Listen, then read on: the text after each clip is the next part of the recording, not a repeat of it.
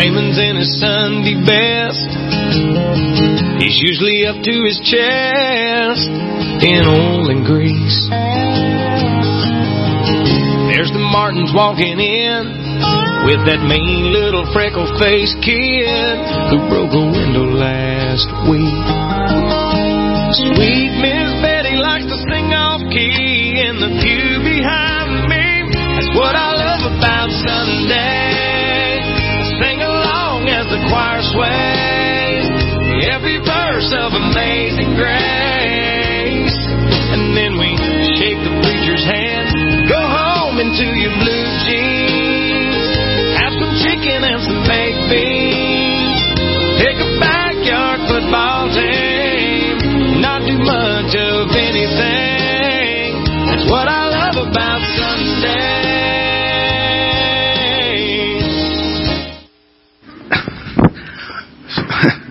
Doesn't that song just make you want to recline out on the back porch today and just get on the, take your Sunday afternoon and get a tall glass of sweet tea and kick your feet up and see the cattle grazing across the back of your pasture? That's what he loves about Sunday. What about you, city folks? What do you love about Sunday? That song may or may not resonate with you at all. What do you love about Sunday? He grew up in the South, and that's what he loved about his Sundays. We're in the third week of this current message series. We're taking a closer look at why do we do the things that we do here at Orangecrest Community Church every Sunday. Your background and your experience has probably set you up, or certainly has set you up, for an expectation on what you hope Sunday will be like. You expect certain things when you show up here based on your prior experience. So we're looking at why do we do what we do here. We're looking at 4 major elements of our services on a Sunday morning. We're looking at why do we sing. We looked at that in the first week. Then second, why do we focus on God's Word? Why do we say that God's Word is central to what we do here? Why do we talk and teach about the Bible and encourage you to apply it? We looked at that last week. Today we're looking at this third graphic here, which is why do we receive an offering? Why is the offering a part of the service? And then next week we're going to look at why do we serve together? Why do we partner together? Bruce, one of our pastors, he shared this quote when we began this series. It says, a successful Christian life involves attention to 3 books. God's book, the pocketbook, and the hymn book. These books are all important. Now God's book, that's really apparent. This is important. The Scripture shows us how to live life God's way. Last week we looked at, the Scripture is central to what we do here, okay? And so we understand how God's book is important to a successful Christian life. We also understand how the hymn book ties to the successful Christian life. Because songs tie our heart to God like nothing else really does. And so we explained in that message how singing, allows us to worship a God who's worthy of all of our praise. And we understand how important it is for us to join together, unite our voices, and sing to declare God's goodness and just to sing about Him. Most of the songs we sing, some of them you can say, oh, that's from Psalm 121, or this is from a certain psalm, or this is based on this passage. We want our songs to be, again, built off of the centrality of Scripture as well. And so the Bible plays a role in that. Now, But if you look at this quote, there's that reference to the pocketbook, the wallet. And at first glance, we don't typically see the connection between our pocketbook and our faith in the Lord. In other words, what does money have to do with my faith? And that's what we want to look at this morning. What does money have to do with my faith? Our culture has created a giant canyon between faith and then real life. We separate faith and real life. And so it's made it very difficult for us to look at the subject of money in the church. Some people are completely turned off when money's the subject of the morning sermon at church. I've often had people come to me from other churches and I was so tired of them talking about money. And I'm like, okay, they're going to be okay until it comes up here. So if today's your first service with us and you're like, this is why I didn't talk about, then you happen to show up on a day where we're talking about money. And so, and I admit, this is one of those subjects that is a little more difficult to preach on. But after 9 years of preaching and being your pastor here, I've seen the truth of this quote. Because this quote reflects the perspective of the Bible. You understand there's a connection between not just the God's book and the hymn book, but the pocketbook as well. There's a connection between our faith in giving and stretching ourselves and just real life. And there's a dynamic connection. But it's an unpopular subject to bring up in church. And the internet just keeps spreading more and more frustration about giving, more and more frustration about, the Bible's views on giving. And you have to be very careful, depending on the sites, or depending on how you're feeling and what you want to find support for. You'll find support for any of your great ideas on the internet. I need to know if this is true. I've got this idea. Oh yeah, this guy, he's got a whole website on it. Well, you want to check your sources out. And so if you want to build a solid life, you need to have a firm grip on what the Bible actually teaches. And so God in the Bible gives us specific guidance for Christ followers related to money and related to finances. And so I realize as a pastor, I'm really hurting our church if I don't ever talk about the connection between our pocketbook and our faith. I need to talk about this because it's a dynamic part of our growth. It's a very real part of our lives. Now, so this morning we're looking at this issue. Why do we take an offering? What's this all about? I want to define some things, and I want to give a passage of Scripture to really set this up. But the offering itself on a Sunday morning is a very brief part of our service. It goes by very quickly, but it's a regular act of worship here. Notice the offering, receiving an offering, is a regular part of what we call worship. We build it in every week. The offering goes by. It's very quick, but it goes by. And it's very important. But just because it's fast, we don't want you to miss the significance. It can get very uncomfortable, though, when we're taking the offering.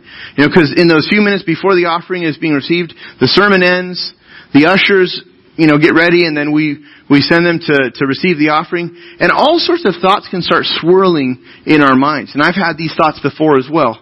When I'm visiting other churches, if I'm visiting my dad's church, or if I'm just out of town, the offering's coming by and there's all these thoughts. I don't know if I can give right now, or if I don't give, people might be watching me, so I better give, because what if somebody sees that I don't give? And I don't want anybody to think that I'm being cheap or that I'm not supportive.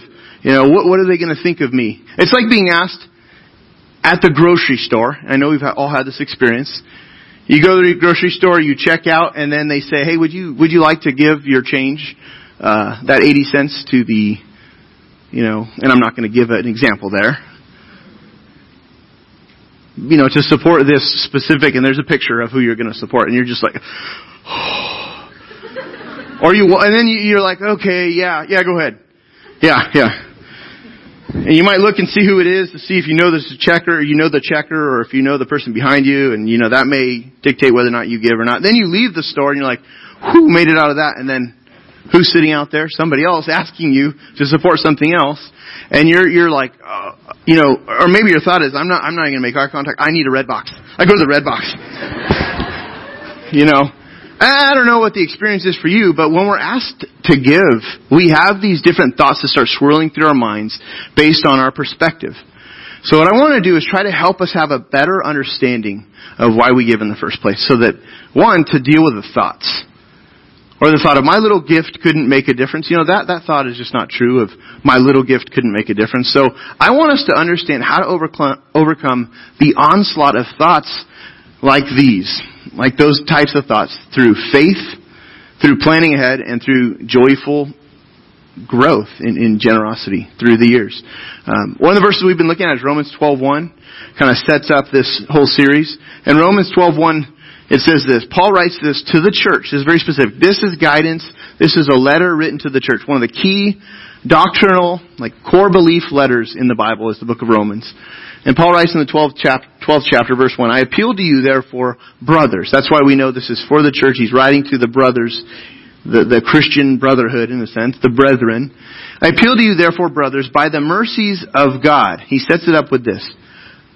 This is very important. Don't skip over, by the mercies of God.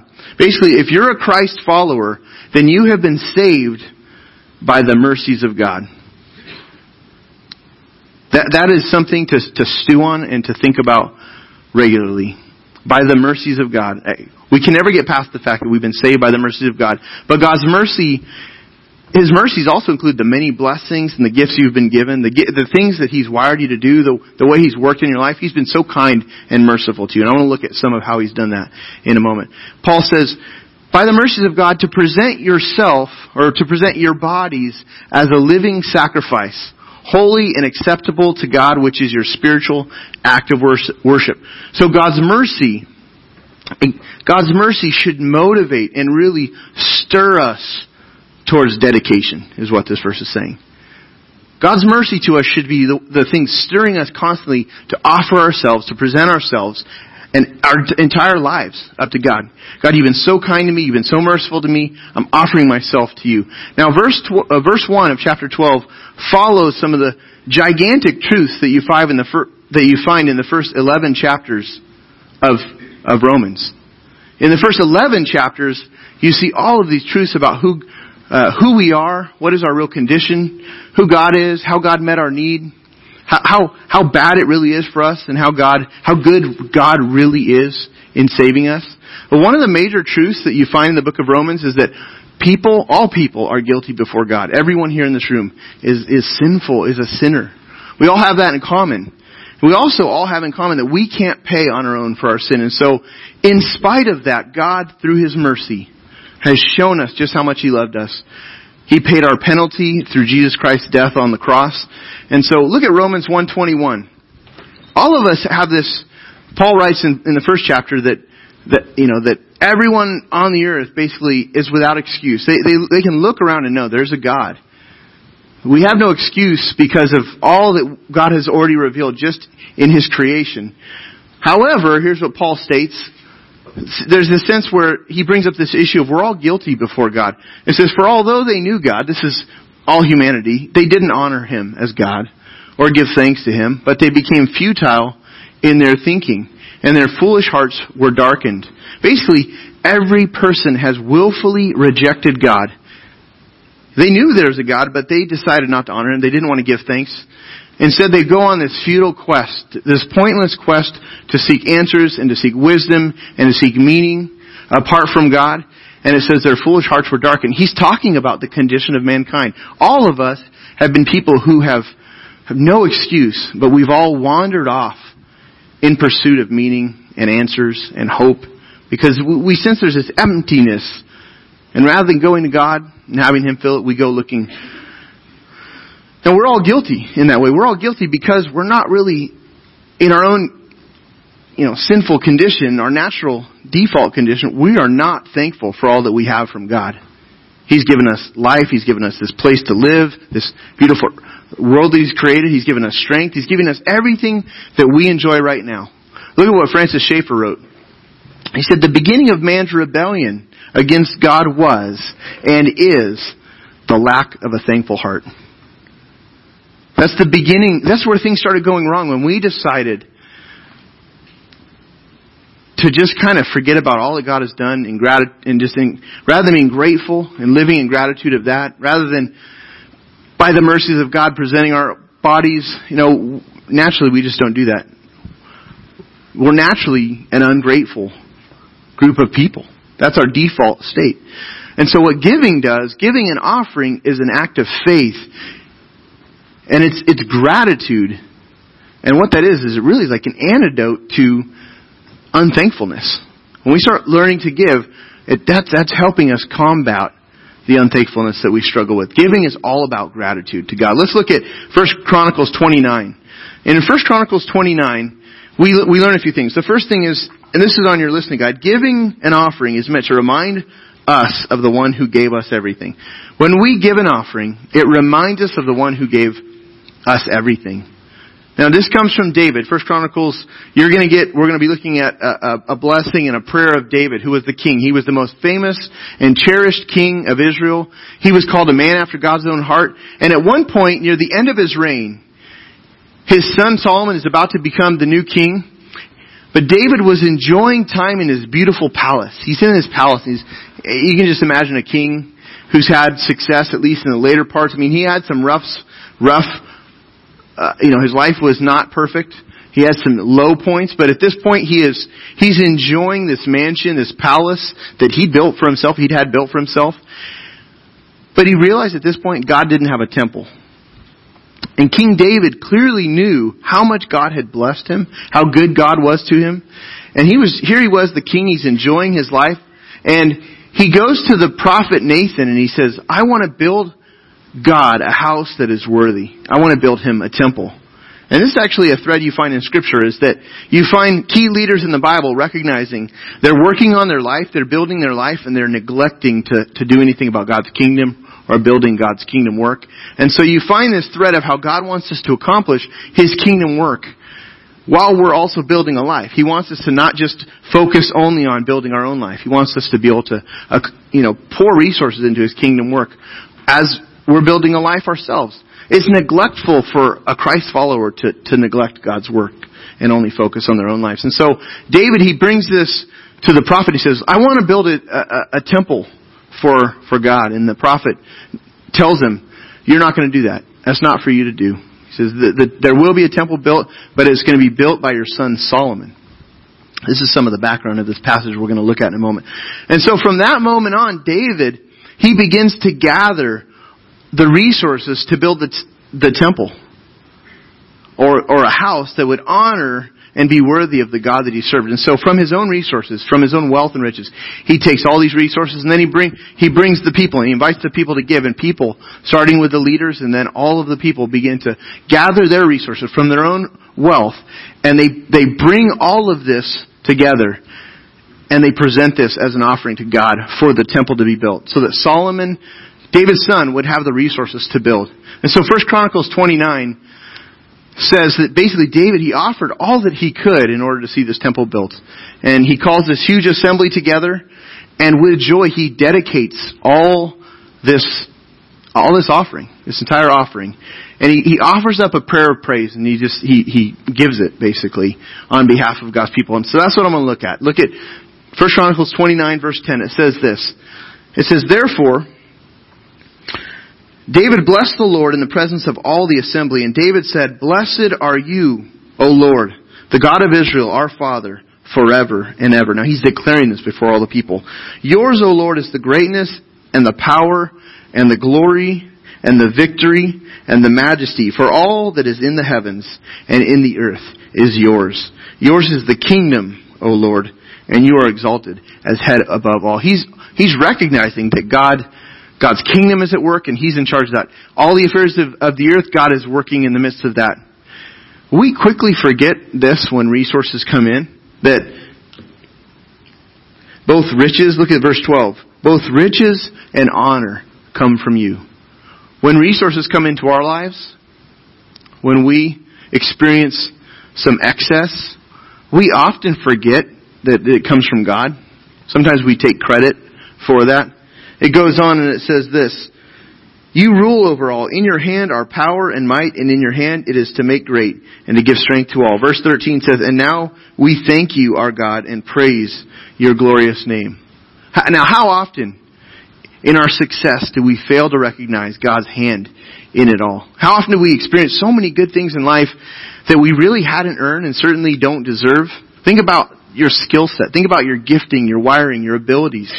The way God has made you, and or think about the turns in the real estate market at points where you've maybe been able to capitalize on it and you've experienced something. We don't deserve that. Think about the raise. You might think, well, it's because I'm working on my job. I'm really sharpening my skills. Who gave us the skills? Who gave us the gifting? Who gave us the strength? David's reminding us, all the strength and power, that came from you. All the riches, all the resources, the gifts, those came from God. Whenever we give an offering, when we receive an offering, or when you give an offering, whether you do it here on a Sunday or whether you do it from your home, online, or however you might give, we're giving to God what already belongs to Him and what came from Him. We're giving it back. Giving acknowledges God's rightful place in our lives, and it reminds us that we owe everything to Him. We're to offer up our entire selves to God. And so giving, when we give, it's a representation of us saying, God, all that we have is yours. He's asked us to give regularly, and we're going to look at some specifics on that. But here's another thing. Giving an offering helps accomplish God's work in the world.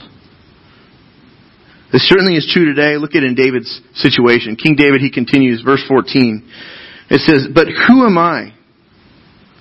David's saying, who am I? What is my people? Who am I? Who are we that we should be able thus to offer willingly? He's basically saying, who are we, God, who are we that we could give you anything? Then he says, for all things come from you, and of your own have we given you. We're just giving you back what has come so generously from you. Verse 15, for we're strangers, he says, before you, and we're sojourners, as all of our fathers were. Our days on the earth are like a shadow, and there is no abiding. Meaning, this isn't our home. David's saying, this we're passing through. We're like strangers here. Then verse 16, O Lord our God, all this abundance that we have provided for building your house, for your holy name, comes from your hand and is all your own. David realizes we shouldn't get a lot of credit because all these resources that we're giving, we're just giving them back. And followers of Christ want to give to things that will last. The perspective begins to shift when we realize I'm giving to things that have an eternal impact, things that will provide hope and meet needs. This is the role of the church. That God wants us to be a group of people who are banding together to generously invest in eternity, into people, into God's work. And that's why David the king, he's describing himself as a stranger and as a sojourner, because strangers and sojourners, they don't spend all their time building material possessions in the land that they currently find themselves in. They're just passing through. And so that's a very different perspective. Now, having a house is not wrong. Neither is owning a car. I mean, I would say I own a house, but I'm paying on a house. I don't own it. I'm far from owning it, but I've got cars. Well, I've got a truck, and my wife drives a van. So we have these vehicles, but it's easy for any of us with our possessions to, for our identity to be formed and shaped by what we spend our money on. And David, he's just reminding us that our lives are ultimately shaped by what we give our resources to, not what we can spend it on here now. Because we're strangers. We're passing through. There's a perspective. Now, as Americans, we have no problem spending money on things. We can spend money every day, and it's never been easier with the rise of, online shopping. We do it from our phone. I can buy almost anything I want and have it like the next day. Recently, I needed a bladder. And, I got all your attention, okay? And so I went on Amazon and I bought a bladder. And, it's so that it goes in a backpack. It's called a bladder. It goes in a backpack. You fill it with water and then you drink out of the straw, and that's called a bladder. And it came the next day. I got my bladder the next day. And now all of our stuff depreciates. Eventually my bladder is going to fail. My drinking bladder, my backpack bladder is going to fail. It's going to break. It's going to get old. And so I'll probably have to purchase another one someday. Those are for hiking or backpacking. And you've seen the people, it's kind of nice they don't have to carry a water bottle. They can just have the little straw and it's attached to the backpack bladder, okay? But it's going to break down. That's the thing about material possessions. They break down. On the other hand, giving to God's work, it helps to advance eternity. It helps to advance what God is doing far beyond our lives. We can actually give to things that don't fade, don't depreciate. And over time, God really allows us to enjoy that. He allows us to enjoy giving, being more generous. And when we give, it drives back greed. Because giving feeds something very different. Giving feeds joy, and spending feeds greed. And so that's very counterintuitive. But as David continues, he speaks to how God changes us over time in this area of giving. Look at the very next verse. The very next verse says, I know, my God, that you test the heart and have pleasure in uprightness. In the uprightness of my heart I have freely offered all these things, and now I have seen your people who are present here offering freely and joyously to you. David's explaining all these people were giving this with joy. God, I look at it. He's saying, God, everybody's so excited to present this offering to you because of how good you've been to us. And he's explaining, nobody here is trying to leverage you, God, by this gift. We're not trying to leverage you. We're not trying to twist you to get something out of this. We're experiencing real joy in this giving. Now, money doesn't usually bring things to mind like free and joyous. I mean, typically it's like, we want to hold on. But when you're giving to something that goes beyond this world, you can experience real joy. David, he says in the final verse, verse 18, O Lord, the God of Abraham, Isaac, and Israel. There's this great legacy. This has been the one. God is faithful. You're the God of our fathers. Keep forever such purposes and thoughts in the hearts of your people and direct their hearts toward you. He's saying, help us not to lose sight of this perspective. So easy for us to forget that we're just traveling through the land as a stranger, as a sojourner. Help us not to forget this and think that this life is all that there really is, and so I got to get it all now. Because we can easily just center our time and our energy and our resources on building a kingdom here on earth for just ourselves, for just our family. But David's saying, look, your kingdom is eternal, God. Help us to not lose sight of that. Whenever we give an offering, that's going to help people come to know Jesus Christ or to grow up in Him. It helps to change the lives and the destinies of people who God may transplant throughout the world, that we just don't know the impact of our offerings here and now. And you may experience all sorts of thoughts like, well, I'm just one person. How could this make a difference? Why would God want my money? And the truth is, God doesn't need our money. He can do what He wants with or without us giving an offering. The reason why He asks us to give is because He wants to grow our faith. Giving is a faith issue. This is always God's tool to get us to grow our faith. It's a very intense growth method. It's just like if you're trying to work out and you've got a real intense workout regimen, it can be extremely painful at times, but it's very effective. That's what giving does to us. It's a very intense faith workout. Giving. If you flip over the back of your listening guide, it says this: giving is a significant part of our spiritual growth because it reminds us of God's ownership of everything. Everything that we have, God owns it all. He's provided it. Since Sundays are a reminder that our whole life belongs to God, then giving is just a practical application of this. This is why we take the time in the service. It's a weekly reminder. And even if you're a person that gives online or you give at home or you send in a check, or it's still important that when we receive the offering, it's still critical that you pause and that you offer up and thank God. I'm giving you these. I'm just giving this in gratitude and thanksgiving. This is an offering. Thank you for taking care of me. Thank you for your provision. Thank you for the strength that you gave this week. Thank you for the skills that you provide. Thank you for the resources that we've been able to enjoy. Thank you. Thank you, God. Second, our giving is a significant part of our spiritual growth because all of our offerings further God's work here at OCC and then beyond. So when you give, you're helping to accomplish God's work in this way. God has designed the church to operate through the group of people who join together to help support the thing and move it forward. The church itself is supported by the members, by the attenders who say, this is my church family. I want to make this thing move forward. I want to make it go. And He uses this group of people and has been using this group here in this room to help our church move forward to reach this community and to do our part in helping to fulfill God's purposes in this community and even to the world. I'm not from Riverside. I'm not from Southern California originally, but I've been living here for now 21 years. And I've lived more of my life in Southern California than anywhere else now, which is interesting. But one of the things I love is I love that when I give, when my family gives, I know that is going to reach people that neighbors, my people in my community, the people that I live around.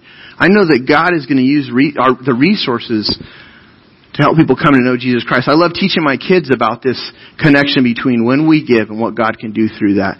And I love seeing them learn to stretch their giving muscles as well as they learn to steward. What little that they have to work with, that they're still learning to steward those things, that's really important that they learn. As I give, I'm helping to accomplish what God is doing here in this community and even beyond this community. I wanted to just highlight a few ways that our offering and our giving as a group is making a difference. And because you might be wondering, well, where does it all go? Where does it all go? I mean, I see them bring it in. I wonder where it all goes. Here's some photos and pictures of where our budget goes as a church. We pay for facilities. If you look, we're in this beautiful community center. This building is not our church. And we meet here. We don't own this place. This is owned by the city of Riverside. And so we're just renting. We're just sojourning here. We pay a bill and we get to be here. We've been here for 8+ years. Isn't this a beautiful building? I mean, it's clean. It's freshly painted. It's swept. We couldn't have asked for a more beautiful facility to use. I mean, for those of us who were here from the start, it's just amazing how God has allowed us to meet in this place for this season of time. We're in this gymnasium. If you want to look at this picture, this is one of our areas in Kids Zone. We're able to build what we want in the gymnasium. We have multiple Kids Zone classes for the different ages and groups of our kids, and it's really exciting to be able to use this space. This facility itself is great. Here's a picture of the stage and one of our guys giving announcements, and it's a beautiful facility, and we're very, very grateful. But it costs money, and so when we receive the offering, part of that is going to pay for the facility. We also have an office. We have an office in Mission Grove. Here's a picture of our office. It's kind of packed, and so we fit. This was actually, I think, our first large group gathering in the office. This was about a year ago. And at that very first meeting, someone said, should we start talking now about an expansion plan or not? But so we have 4 staff members that have offices in this building. Can you go back to that? But we were able to hold large gatherings. We fit 115 people for that training rally before an outreach event that we had last year. But it was clear that we needed a little more space, and so we just secured the suite beside our office, and so we've just knocked down the wall to the left that has now expanded and opened up. So we've gained another 2,000 square feet approximately, and so we can have larger gatherings there for training, midweek things, and so we're excited about that. But the offering, you're giving, that's how we pay for that. Then we have a staff. We have 9 staff members. We have 9 people that are supported in part-time or full-time sense. So our pastoral staff on top are full-time pastors, and then that is their only job. And then our staff below has specific ministry responsibilities in church life. And we have a great staff. They work hard. They serve very well. They serve the church body. Our role as a staff is to kind of set the table so that the congregation can just have a feast of ministry. We want to help you be equipped to do ministry. So the offerings, where does it go? Well, part of it is to help support the staff and to help cover the salary and the paychecks of the staff members. Then we have outreach. Part of the offering goes towards outreach efforts. We do things like movie nights in the park. We've got that coming up. You saw the insert. We have been able to connect with many families who don't have a church background through events like this. We also did an Orangecrest last year in the fall where we attracted, I'm trying to remember I think we estimate around 800 plus people that attended the Orangecrest. We had a great time getting to know people in our community. And these types of events that are funded through our offering they regularly reach and lead new families to Christ as we build relationships. We get to know people at these events, and then we begin to present the gospel to them, and people come to know Christ. And that's been exciting for us to be a part of. Also training. Part of our offering goes out to help with training. We're a part of some larger networks, both denominationally and then even just on a training network. We're a part of something called the 17-6 network, which helps put together training materials and programs for the lay leaders and the staff of our church. And so you see this is a picture of our North Star. I apologize. I tried to patch this slide together, and I did one of those panoramic, these are panoramic shots, and so they're not the greatest quality, but you can see that's about 60 of our lay, meaning volunteer leaders or emerging leaders who are wanting more training, both in getting a firmer grip on the Bible and then getting a firmer grip on what God has to say about how ministry works and how leadership works. And so, but the training resources that we use have been developed by our network, the 17-6 network. So we help to fund the work that's going on behind the scenes to provide training. Also, Antioch Project is a graduate level, staff level training program that we're a part of as well. And this is part of our teaching staff and some of the key leaders involved in that. But this we have 12 people in our church involved in this. It's a 5-year graduate level ministry training. And we're partnered with a seminary that is granting a full Master's of Divinity degree, which is the degree that you would do if you were wanting to pastor or plant a church. And so it's been really exciting. Just God's opened doors for things like this to develop. But our giving is helping to, again, support these things that are going on behind the scenes to help us, Lord willing, be part of planting more churches as well in the long run. And then another category is missions. Our offering supports missions and missionaries. Here's a picture of the Rimstads who we're supporting. They are in Papua New Guinea, and we are helping them monthly. Actually, as the offering comes in, a portion of that goes to support them specifically, but we also helped give a significant gift of, I think, $20,000 to help with their house building funds, because they'd be building a house in the jungle. They're almost to the point where they're ready to choose a tribe now in Papua New Guinea. They're narrowing down the tribes that they're planning to build a house in and spend the rest of their life reaching. But on another larger scale, we're a part of supporting the International Mission Board of the Southern Baptist Convention. And so we're helping to reach the many unreached and unengaged people groups around the world. And we're helping nearly 4,000 missionaries who are serving around the world to see the gospel advanced. And then one final thing I want to highlight is life change. As you give, it impacts people's real lives. And so here's a picture of one of the young girls in our church being baptized. This is Olivia Mello, and she's being baptized by her father there, Danny. And I had the privilege of baptizing Danny about maybe 7 years ago. A group of our church were camping up in the woods, and Danny had recently become a Christian, and he wanted to get baptized there, and we were at this camping site, and there was a creek running through, and we had a shovel, and so we had to dig the creek deeper to get it deep enough so he could be fully immersed under the water. And it was freezing cold. And he was just that ready and committed to do that. But here he is now, the next generation that has been reached. So from one generation to the next, from life to life. And many of you took part in helping to reach Danny and seeing his family come to Christ, and then seeing his daughter now. Maybe some of you are teachers that have worked with little Olivia. Maybe you held her even as a little baby. And so I want you to understand there's great impact going on through our giving. Here's another picture. This is Dennis, and Dennis is in here, and he was baptized at our last baptism. Dennis is an adult who's come to Christ and really moving forward in his faith, plugged in, involved here, he and his family.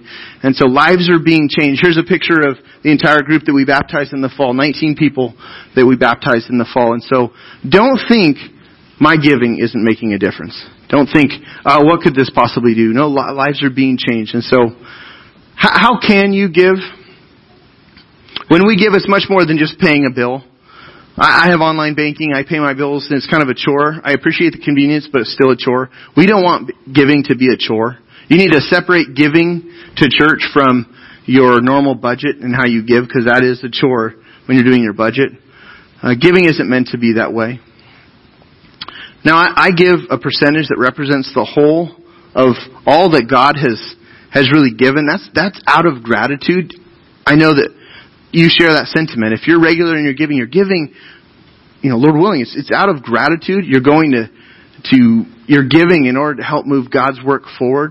And there's many ways you can do that. Not everybody gives Sunday morning here in the service, but just to highlight a few of them, here's some of the ways that people give at OCC. You can give through the giving envelope. Here's a picture of it. It's actually in each program every week. You can give, right then and there, or you can just mail that giving envelope in, because it's got our address on the back. Also, some people give online. You can log onto our website. Here's the giving page. It shows you all of our giving options on there. Some people prefer the convenience of this because of just the automated side of it. You can set it up one time, or you can just recur your gifts. Other people give through their bank bill pay. Some people, a growing number of people, are sending our church office just their tithe because they want, and their offering, because they just want it to be something that they can just do from their own bank, and it gets sent in. Text giving. Some people prefer the text giving option. You'll see the number show up at the end. And then finally, the offering basket. We pass an offering basket still. And even though the offering basket probably is the smallest amount of what comes in from month to month, it's still very important because it causes us to pause and say thank you. and just to think about this. This is more than just something we do for no reason, but this is really important part of my growth. Part of why we highlight these different options is because giving and being identifiable in some way allows you to be accountable. It helps you be accountable to the church. It helps you be accountable to your church. And so many of you have made that commitment to be an accountable giver. And so if you give regularly, then every 3 months, our financial administrator sends you a giving statement that just lists out every gift you've given.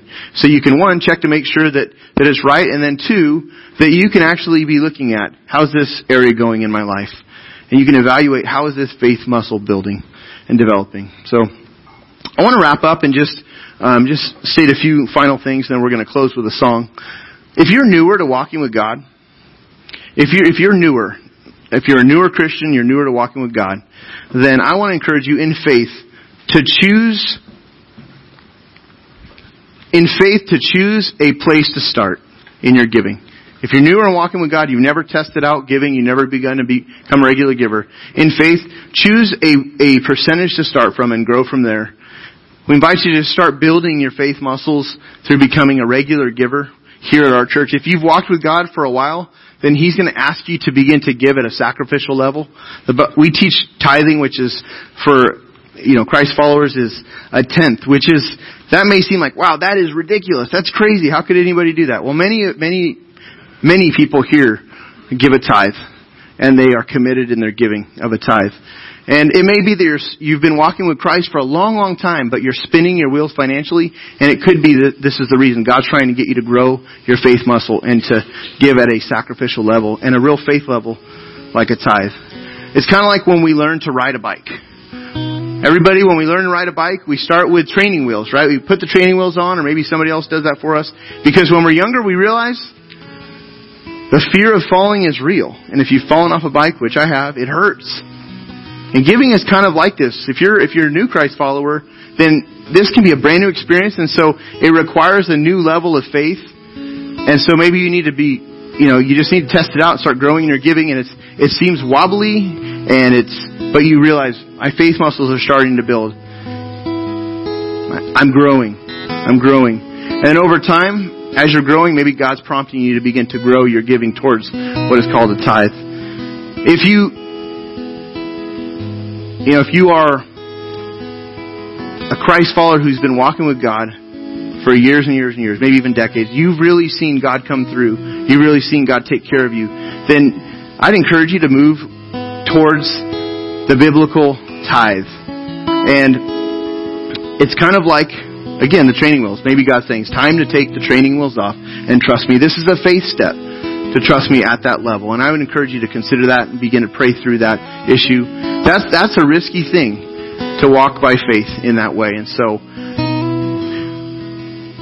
the next steps that you see on the bottom of your listening guide, also they're on your connection card. You can highlight those. There's a few that we've laid out there, and maybe something specific, just the blank line there in case there's something specific God has spoken to you. But let's pray and wrap up. Father, thank you for this time. Thank you so much for your word and the many, many places in Scripture where we see this subject of generosity and money come up. God, this offering passage in 1 Chronicles where David leads the charge and then the people joyfully give to build the temple.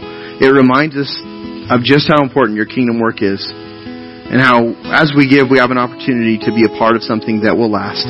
So Lord, help stir our hearts in the right way. Motivate us. Lord, we pray that you would be the one prompting change in this area. Not that I would or others would try to motivate through guilt. Lord, we pray that your Holy Spirit would speak and that we would be those who would respond to you, God. We thank you for this dynamic connection that there is between our money and our faith. God, we thank you for the ways you've challenged us this morning. So in Jesus' name we pray. Amen.